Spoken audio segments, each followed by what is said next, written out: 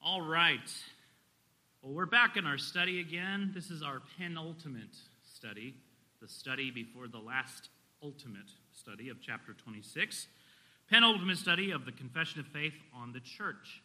We wrapped up paragraph 14 last week, where we took an in-depth look particularly at the phrase and the idea of holding communion. I gave the argument that historically this phrase in our confession was not only understood but practiced in the form of formal associationalism, and indeed we'll see even more evidence of that today as well.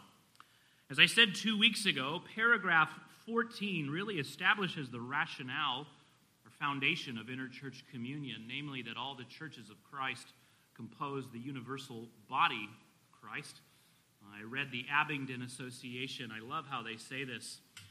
They say that particular assemblies of Christ make up but one Mount Zion. Really love that. It almost sounds like a great church name, doesn't it? Anyway, particular assemblies or churches make up but one Mount Zion. Furthermore, we saw that via our interchurch communion, we share in the gifts and graces of other churches and other members of those churches, and we get to share our own gifts and graces with them, and that this all redounds to the good and prosperity of the churches of Christ, their peace, increase of love, and mutual edification. Well, as I said several weeks ago, the purpose of paragraph 14 is really to establish the rationale and obligation of interchurch communion. It does not, however, fill in the details for us that much as to how all this plays out practically, and especially in the most difficult of circumstances. It leaves that to paragraph 15, which we will look at today. I have said many times in our discussion of congregationalism that a very common criticism of it that you will hear today and you hear throughout the centuries is that it provides no remedies or mechanism, if you will, for dealing with, for example, false doctrine, for dealing with the abuse of authority in the local church or unjust church censures, because all churches are independent in power. We read from Thomas Goodwin and Philip Nye, two of the congregational Westminster divines. They said they often heard this critique in their own day as well, namely, quote, "There is no allowed sufficient remedy for miscarriages of justice, though never so gross, no relief for wrongful sentences or persons injured thereby, no room for complaints, no power or effectual means to deal with the church or churches that fall into heresy, schism, etc. But everyone is left and may take liberty without control to do what is good in their own eyes." If you guys are just coming in, there's a handout on the front little table there that you might make use of that we'll be reading in today. Well, contrary to that critique, that very kind of gloomy assessment, though we may certainly find failures in the history of congregationalism, yet doctrinally and practically speaking, that critique is truly a straw man. Not only did Congregationalists believe that there was a remedy and method for dealing with such methods or for such issues, but their history shows that they eagerly practice such means and methods. Now, most churches today, you might say, well, I don't see this particularly today with those who call themselves Congregationalists. And I would say in a lot of ways that's true, but I would say a lot don't fully practice Congregationalism as it was practiced, I would say even the first 300 years. Or they do, but not entirely, as we'll see today, okay? Historically, Congregationalists and the Baptists in that group dealt with those kinds of issues raised and didn't think that they were somehow acting outside of Congregationalism. And really, paragraph 15 demonstrates that for us in a nutshell, okay? Well, let's go ahead and read paragraph 15. We're going to look at this paragraph in two parts, in two different lectures, today and next week. Today, we're going to deal with what is really the first two-thirds of the paragraph, which really just kind of outlines the kinds of things that an association of churches may and ought to deal with and how they deal with them. And then next week, we'll get to the last third of the paragraph, which explains and clarifies the powers of associations, what their power does consist of, and particularly what it does not consist of, okay? But for now, let's just read the whole paragraph, and then we'll dive into that first section, all right? Paragraph 15, chapter 26. It says, in cases of difficulties or differences, either in point of doctrine or administration, wherein either the churches in general are concerned, or any one church, in their peace, union, and edification, or any member or members of any church are injured in or by any proceedings in censures not agreeable to truth and order, it is according to the mind of Christ that many churches holding communion together do by their messengers meet to consider and give their advice in or about that matter in difference, to be reported to all the churches concerned. Howbeit these messengers assembled are not entrusted with any church power properly so called, or with any jurisdiction over the churches themselves to exercise any censures either over any churches or persons, or to impose their determination on the churches or officers. All right. Well, today, as I said, we're dealing with the first two-thirds of the paragraph, which, just to outline it, if you're looking at it, it deals, of course, with the beginning of the paragraph, and it ends with the phrase, to be reported to all the churches. To be reported to all the churches. That's really what we're looking at today. Well, the way that I want us to look at that, and the way I want to explain this, is to look at historical examples of all the things that are mentioned here, not just because church history and church documents are fun. They're very fun. I just got a quote on, Jason, you and I can split this. It's the record book for William Bridges' congregation. It's not too expensive. You can get facsimiles for only 50 pounds. It's great. You just have to, we'll talk about that. Anyway, they are lots of fun, right? But that's not really why we're doing this. The reason why I want us to look at these historical examples, particularly around the time of the confession, is to help us understand the confession, how it was understood and practiced by our forebears. If you remember, I read a quote last week from a historian who argued that by the time of the 1689 General Assembly, the Baptist practice of associationalism was, as he called it, a well-established practice. Well, we want to see what that well-established practice was. And indeed, some of the examples we'll look at today are 40 years before the assembly, and some are, well, maybe about 40 years after the assembly. So you kind of get this good context within which we can understand the 1689, all right? Furthermore, we want to not necessarily pine for those good old days, and we could dress like Puritans, and it'd be a lot of fun. But we do want our own practice in our own associations to reflect the practices of especially those around the time when our confession was established and adopted, okay? Well, let's begin, starting at the top then of the paragraph 15. It begins by saying, in cases of difficulties or differences. Cases of difficulties or differences. Now, the confession, as it outlines the kinds of things that associations of churches may and ought to deal with, will be painting with very broad brushstrokes, so to speak, perhaps to encompass all the kinds of scenarios that you might find. And in these first two words, we might say, are the broadest of the brushstrokes, difficulties and differences. That could encompass a lot. The difference between these two is that with difficulties, it is more a matter that something is hard to discern what the right course of action is. It's just difficult. Maybe it's a very complex, complicated matter over a long period of time. There's a lot of moving parts, as often might happen. That is indeed a difficulty. On the handout, we'll be going through these in the order they're written. Again, if you didn't grab one, they're in that back little entryway table. On the handout, I've tried to give examples of all of these. Sometimes they're funny because it's asked as a hypothetical question, but you know there's a real-life situation behind that question. They're not all funny. Some of them are tragic. But you'll definitely see these are not purely hypothetical questions. These are things that churches encountered, many of which occur today, which is why it's great to read these things. There's nothing new under the sun, okay? But on your handout, in this first example, I would consider this to be a difficulty. This is from the Western Association, the Association of Western England, 1735. And pay attention because it's going to get complicated very quickly. It says, "The church of Bratton, having proposed a case as followeth. If a man should marry a second wife, and after they have lived together for some time, this second wife should elope from him and marry another man." Now, we use elope to mean someone who is unmarried, runs away from their home and parents to get married. Legally, according to the Oxford English Dictionary, at least at this time, it could mean adultery. You're running away with a lover.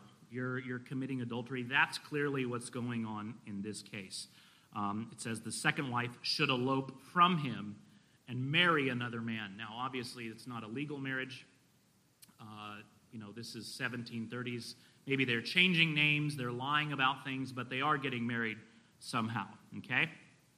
It continues. "And after that, the man with whom she eloped should marry, and by her have many children. Then the Lord should work grace in his heart, and he be convinced that it is his duty to be baptized and join himself to a church of Christ. What is proper for a church to do in such a case?" Okay, now consider what they just said. It's a little unclear what is entirely meant by some of this. Clearly, the lover of the lady that she left her husband for, all right, he's the real reason why this question is being asked, but he's entangled in this long history of adultery and sin and wickedness. He has now repented. A work of grace has been done in his heart. He's come to this church as a believer seeking to join them, and they're going, okay, what is proper for a church to do in such a case? Which is very understandable. Not only is it difficult to know how to advise the man himself, but to consider that this man is probably a very notorious and scandalous sinner. And yet he is going to be baptized and join the church. They want to make sure they handle it well. The association responds. They say, "Answer, we think as this case is represented, if the man appear a real convert, baptism can't be denied him. But in Christian prudence, we think he ought to appear eminently gracious before he be admitted." Now, by eminently gracious, they mean it be very clear a work of grace has been wrought in his heart. Lest this be a quick thing, he run away, everyone knows who he is, he basically blasphemes the sacraments of the Lord and brings scandal upon the church and upon the gospel. So we think he ought to appear eminently gracious before he be admitted, and after his proposal for baptism, for the honor of religion, the church, we think, should, the text is unclear here, this case to him and desire him to wait some time in order to learn how far the honor of religion will be affected by the report of it in the world, and how the person himself may behave under such a waiting of the church. So the church should prudently probably make some inquiries into the life, into his neighbors, into some of these other very complicated issues. If he has been married to this woman, it seems like for a long time, and they have kids, her original husband probably left, and so you'd have to be like, well, does he have to go back? No, that marriage is probably annulled now. But okay, let's think through this. And they also say, just to make him wait, because this will, in a certain sense, be a test of whether a work of grace has been done. Can he wait for the church to do its own due diligence? Okay? That is definitely a difficulty. And in our own day, there are all kinds of similar situations a church might encounter. The craziest story I have ever heard, I was like, oh Lord, you want people to get saved, but don't send that person to my church, Lord. I don't know how to handle that. I heard the story of a cartel hitman who got saved. It's like, oh Lord, brother, God bless you. Let me give you a recommendation for some great churches down the street. That's a pickle you're going to have to think through. But praise God, right? And the Lord can handle that. But those are all excellent opportunities for advice. That's definitely a difficulty. The confession mentions not only difficulties, however, but differences. Differences. By differences are most likely meant some kind of disagreement or conflict between two or more parties. Whereas the difficulty may be somewhat of a disagreement, it really has to do more with an intricate or complex case. With difficulty, there might not be any disagreement at all. They might agree they are all equally perplexed. But with differences, it's really a difference about opinion, and there's probably conflict. Now with this one, because there are so many examples of this in old records, we'll continue on with the confession, because in the other categories that we are given, we will see some differences indeed. Okay? Confession continues. In cases of difficulties or differences, either in point of doctrine or administration. Doctrine, of course, is pretty self-explanatory, and there are many examples of this, some of a graver nature, some more of a practical nature. But if you look, the second example in your handout comes from the 1689 General Assembly. It was asked by a church whether believers were not actually reconciled to God, actually justified and adopted when Christ died. So you can imagine some church wrestling with this. If Christ's death is effectual for salvation, then are the elect effectually saved when he died?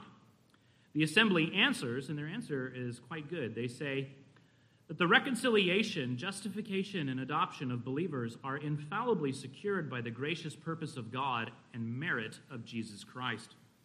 Yet none can be said to be actually reconciled, justified, and adopted until they are really implanted into Jesus Christ by faith, and so by virtue of this, their union with him, have these fundamental benefits actually conveyed unto them.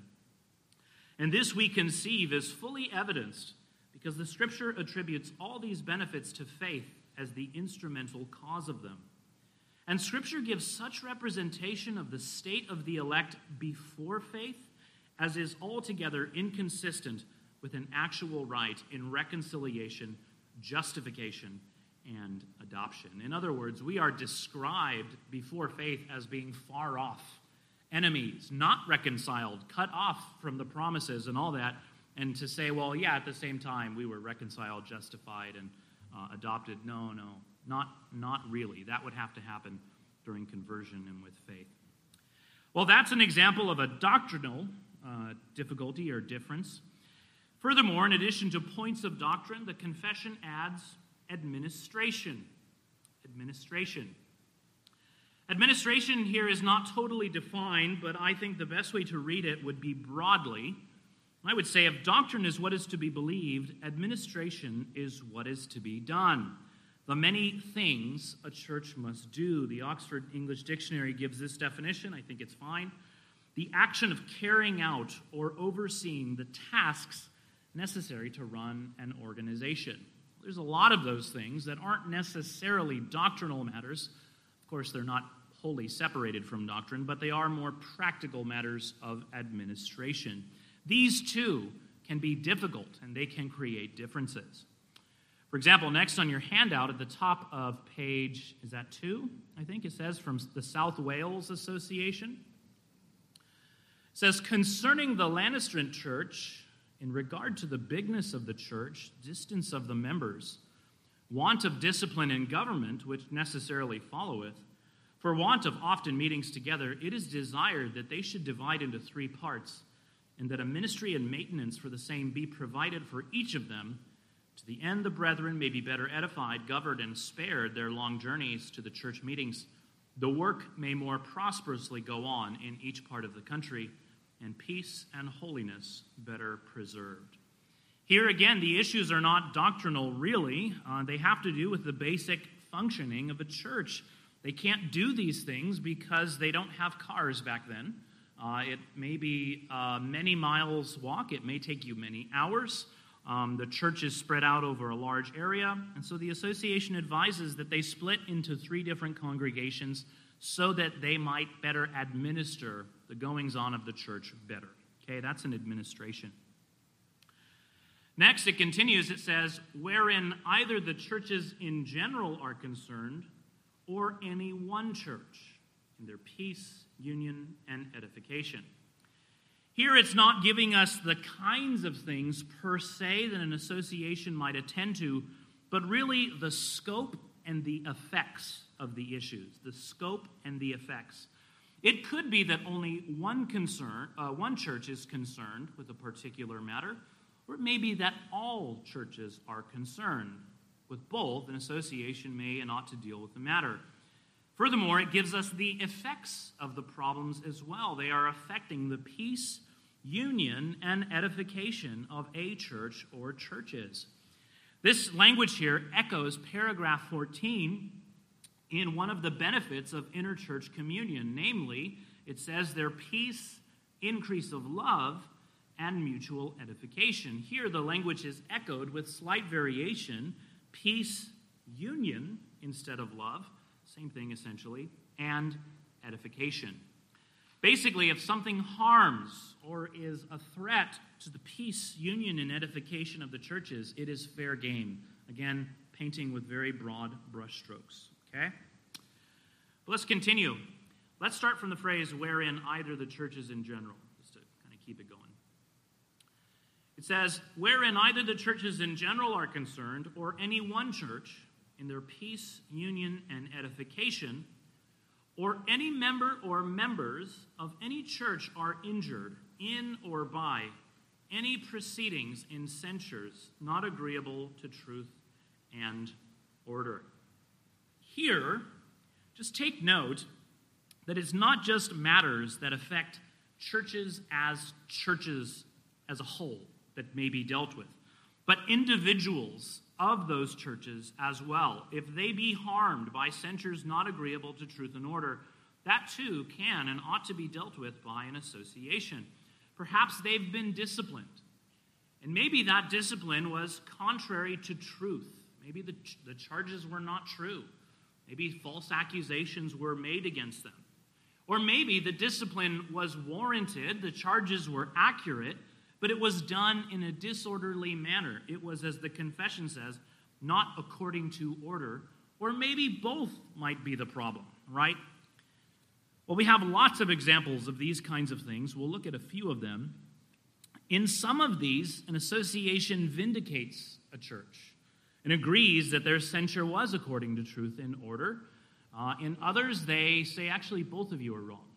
Both of you did some things wrong, and we have advice. Either way, associations can evaluate and respond to the accusations of unjust church censures. Continuing on, it says in your handout next, in the South Wales Association, in 1653, they say, we considered the condition of the Church of the Hay, and upon several complaints and proofs made against several disorderly persons, formerly noted by the said church. Now, noted there means they were cast out of the assembly. It doesn't just mean they jotted down their names. That was a term commonly used at that time to speak of being cast out of fellowship. It comes from 2 Thessalonians 3:14, where Paul says, and this is how the language was then, most translations say this, but I'll read the KJV to give a flavor of that time. It says, if any man obey not our word by this epistle, note that man and have no company with him, that he may be ashamed. There were a number of persons in that church who had been disorderly and were therefore noted or cast out of the church. It continues explaining what these individuals did next. It says, in seeking to rend the church and set up themselves as is conceived as a church. You know what you call this? This is a good old-fashioned church split, right? There's nothing new under the sun. These people were rebuked. We don't know why. And they did what so many others attempt to do when they are rebuked. They do not heed the rebuke, but leave and seek to start a church of their own. And they caused division in the previous church, probably trying to take members with them as well. And it continues, whereby the church is much disturbed and unsettled, which may prove much to the dishonor of God and the grief of brethren and the hindrance of the work of God in the world. Very sad, very sad. The association then gives their response. It was ordered and concluded first that a letter be sent to the said disorderly brethren to exhort them to consider from whence they are fallen and their present practices, and to forbear for the future to utter rash or scandalous words of the church, the receiving into or keeping in their fellowship such as are or shall be cast out by the church, or any that shall come away from them, and that they attend upon the church ministry not practicing in their private meetings any such ordinances as are proper to the churches of Christ. Basically, they say in their letter, you guys need to stop. Not only look at what you're doing, look at yourselves. Stop receiving others into your little private meetings, which is not a true church because you are under discipline. And stop practicing church ordinances because that's only proper for a church to do. You guys need to stop. It's kind of a cease and desist. They continue. And in case they will not hearken to this our advice, we will at our next meeting with one consent declare against and disown them. All the churches in the association will break off fellowship with these individuals if they continue in their rebellion. They continue. And withal, or nevertheless, yet, we desire that they would, at our said meeting, give their reasons unto us why they charge the church with disorders, and what those disorders are, where they shall be fully heard, in the business discussed and judged in the fear of the Lord, according to Scripture and right reason. Part of the problem with what these individuals had done, not only their disorders within the church, but that they hadn't taken their accusations, their supposed problems, to the association of sister churches in the first place. They're charging the church with disorders, or as the confession says, censures that are not according to order. But instead of bringing those to sister churches, they do what so many others do and seek to set themselves up in a church which may lend credence to the idea that perhaps they know if they go to their sister churches, they'll be told the same thing, right? Which sometimes happens with obstinate people. But note, the association also basically says, nevertheless, we will hear you on these matters, seeking to bring about reconciliation. If you have legitimate grievances, we will acknowledge them to be such, but for now you are acting disorderly, and if you continue on this way, we will have no fellowship with you, because you are not a true church. Okay, very, very serious. Lastly, last example. This is a long one, but it's also what makes this so valuable. This, to my knowledge, is one of the longest recorded examples of an association giving advice to a church. And it just shows how in-depth these things could go. They end up admonishing both sides, both the church and their pastor, which is often the case. There's more often than not two sides to an issue. But that's what they do in this case. And this is a very tiny snippet of the correspondence between this church and the association. What's also interesting is that this church in Bromsgrove was represented at the 1689 General Assembly by one of the persons named in the conflict, their pastor, John Eccles. In fact, he's recorded at several of the meetings in London. He was an older man. He had founded this church in 1666, and the events we are about to read took place approximately 8 years after that first General Assembly in 1697. Okay? First, the letter from the church to the association, trimmed down for the sake of time. To the elders and messengers of the churches of the association at Upton upon Severn, the Church of Christ at Bromsgrove sendeth greeting. As to our present state, as some of you are not ignorant, with sorrow of heart we must acquaint you. It is very sad, and we dread the fear of God does not appear. The business, in short, is our brother Eccles hath taken offense at the congregation upon the account of our judging something acted on his part an evil, whereupon we debated the matter with him, but could not bring it to any good issue. Our brother vindicating himself and charging us with wronging him, whereat the glory of God and the credit of the gospel of our Lord Jesus suffered. Goes on to give more examples. Sometime later, the association responds in writing. Apparently, by this time, they seem to have gotten more details of what's happened. Other things have probably happened because they mention things that are not in the original letter. And apparently, by this time, they have also spoken to Brother Eccles in person. So they kind of have both sides of what's going on here. They say, to the Church of Christ in and about Bromsgrove, the elders and messengers met together sendeth greeting. First, we do all of us greatly, now the text is missing here, but it probably says recommend, that Brother Eccles remain a member of the Church of Bromsgrove, notwithstanding he is dismissed as to his pastoral charge, and must remain so until further proceedings. Second, we do unanimously agree that Brother Eccles did not sinfully cover sin in sending away the girl privately, under the circumstances to us represented and to such ends as we do from them conclude and believe he did. We'll see what they're referring to in a moment, okay? Third, yet we cannot but own that Brother Eccles was frivolous in his answer about her when asked afterward if he knew where she was and replied that he did not.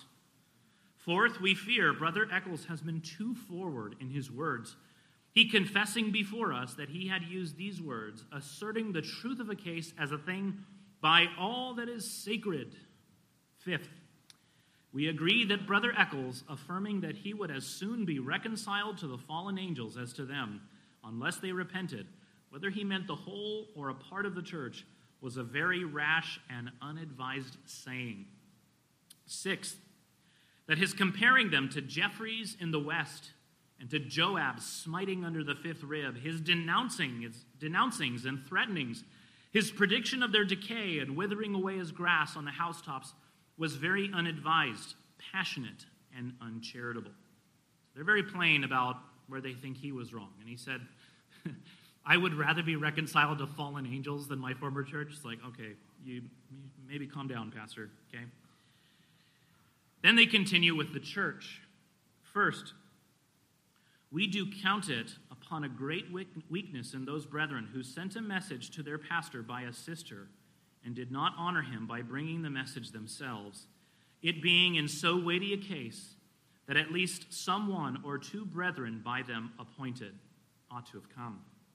Second, though Brother Eccles neglected his place in the church in tarrying at his own house from the meeting, yet the brethren ought to have showed their esteem of Brother Eccles' person and doctrine, and to have sent for him to have filled up his place in the ministry. First, because he offered to do it if they send for him. Secondly, because as then he was their pastor. Third, it is our opinion, certain folks greatly wronged Mrs. Eccles, pastor's wife, First Lady Eccles is getting into trouble here, in comparing her to one Martin, a wicked person.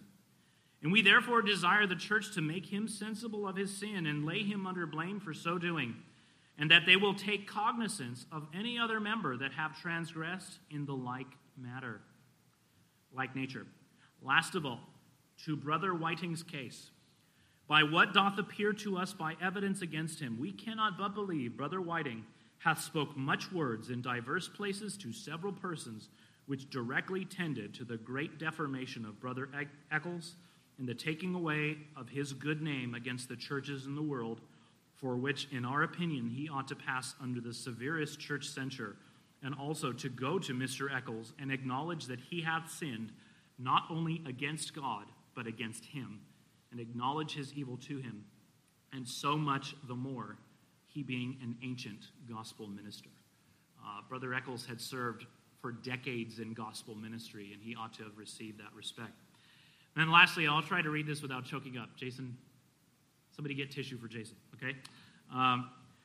We shall only add that we have, with as great impartiality as we could towards the party concerned, as also in sincerity and faithfulness to God, weighed and considered of these things, and also given our judgment concerning them as possibly we could, sparing neither time nor passions to that end, and therefore hope it will not be ill taken if we add that in our judgment both sides have done amiss, as by the contents above written may more plainly be seen, that in too many things.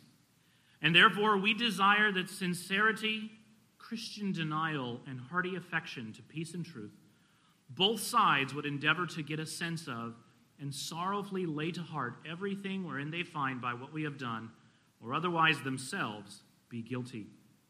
Truly humbling themselves and repenting before God, and readily acknowledging to one another, endeavoring with the greatest care for the future to forbear all reflections, and especially before the world, one upon another, too much of which we perceive there hath been already, to the sorrow of many hearts.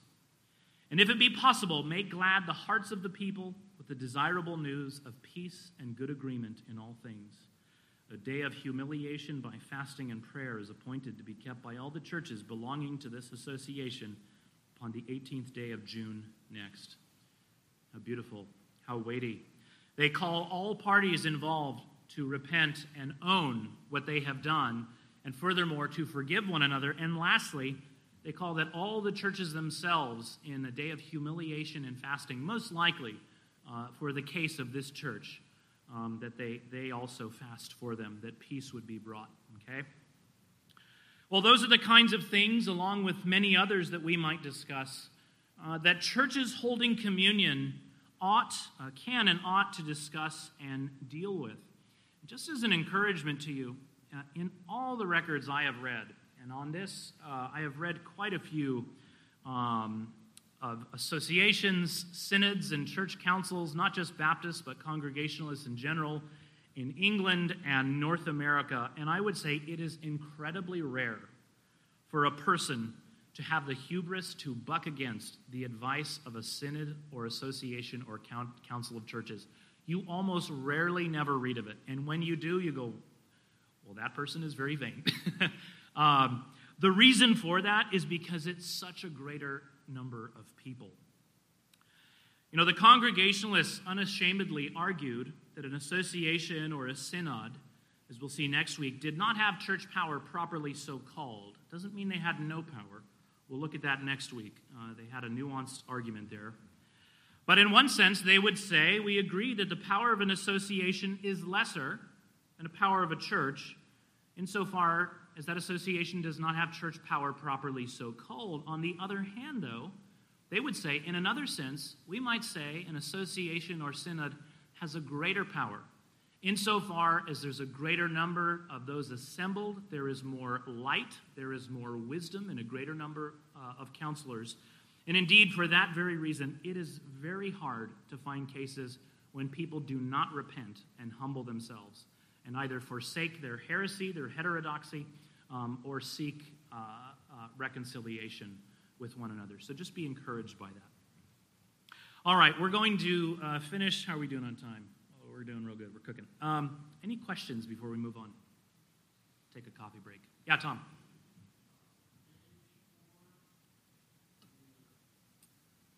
I don't have that handout with me, so you're going to have to read it for me.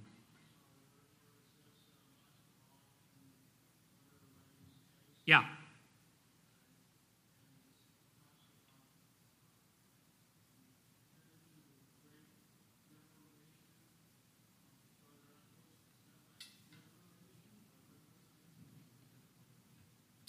I don't know. I don't think it's necessary. I think they would have said deformation. I'd have to see. There's probably some Oxford English Dictionary use of the word at that time. Probably just his character. It's going against his character. Ben? It's libel, it's slander. Yeah. Any other questions, Tom?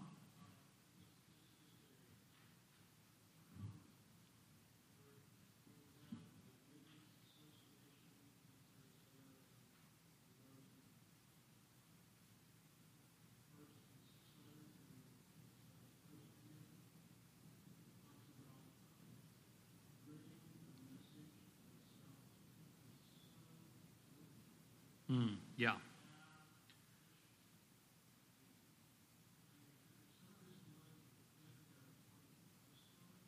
Yeah.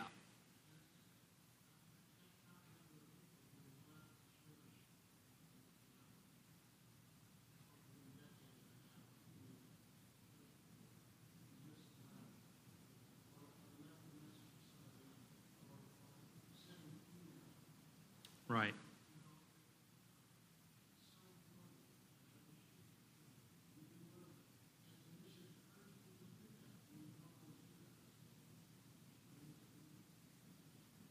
Yeah. What Tom is talking about there is with the Bromsgrove Church. It says they sent a sister, some lady in the congregation, to deliver a message, but clearly just to deliver it. And you know, so often in conflict, you have these communication breakdowns where you stop speaking to each other as people, and you just kind of, what you're doing is like shooting your arrows of communication, either with an email or a text, or even a phone call, instead of saying, hey, can we sit down? And that's what the association said. You should have brought your message by at least one or two of the brethren, right, out of esteem. And apparently, from what we see elsewhere, the brothers sent her away, like, probably being offended, and also, like, you can't even come and talk to me. You're just, okay, you're handing me this, right? So, yeah. All right. Well, lastly, before we end, let's finish the rest of the paragraph.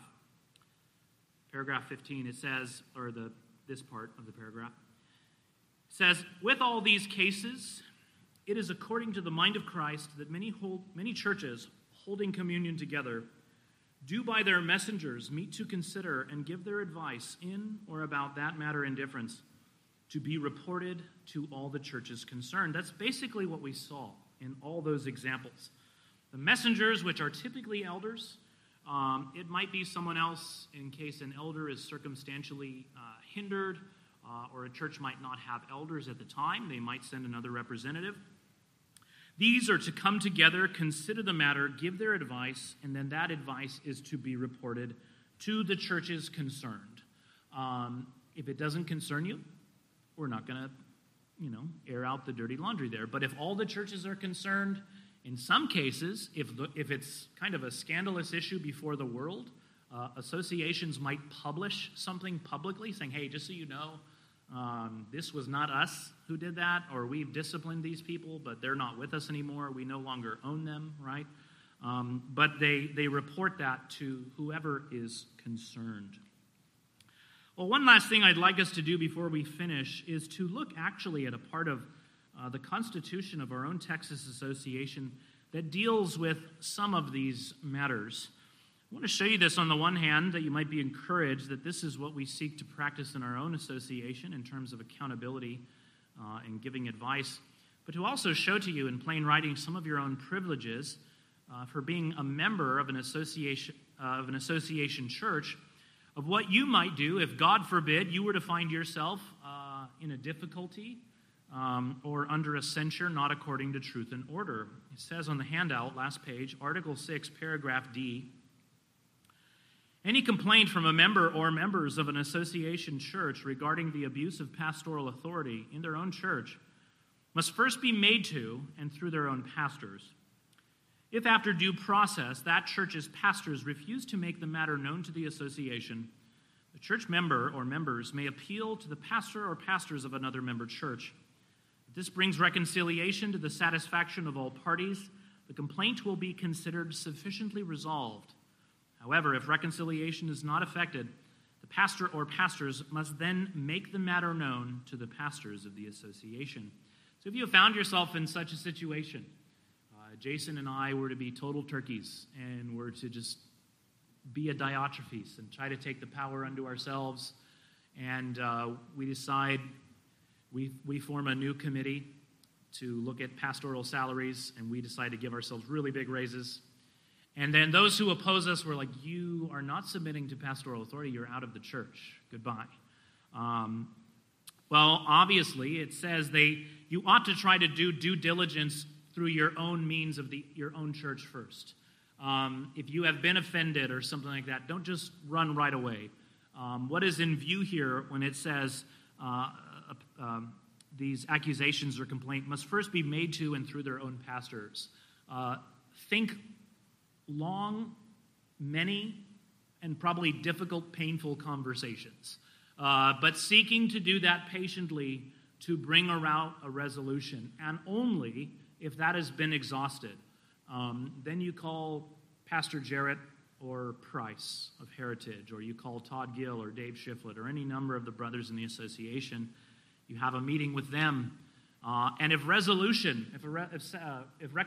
is not effected, the matter will then go to the whole assembly of the messengers, and they will judge the matter. And so just be encouraged if you found yourself in that situation, which God forbid we would never want to happen, right? But these are the benefits of a confessional and historical practice of congregationalism, all right?